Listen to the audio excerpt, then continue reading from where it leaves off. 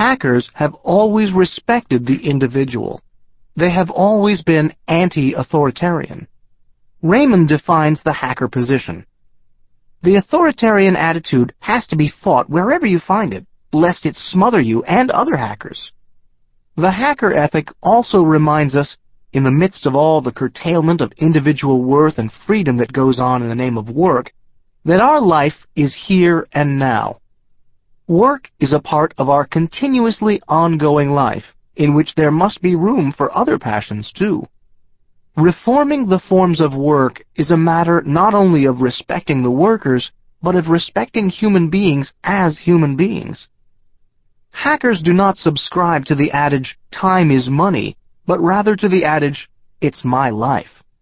And certainly this is now our life, which we must live fully.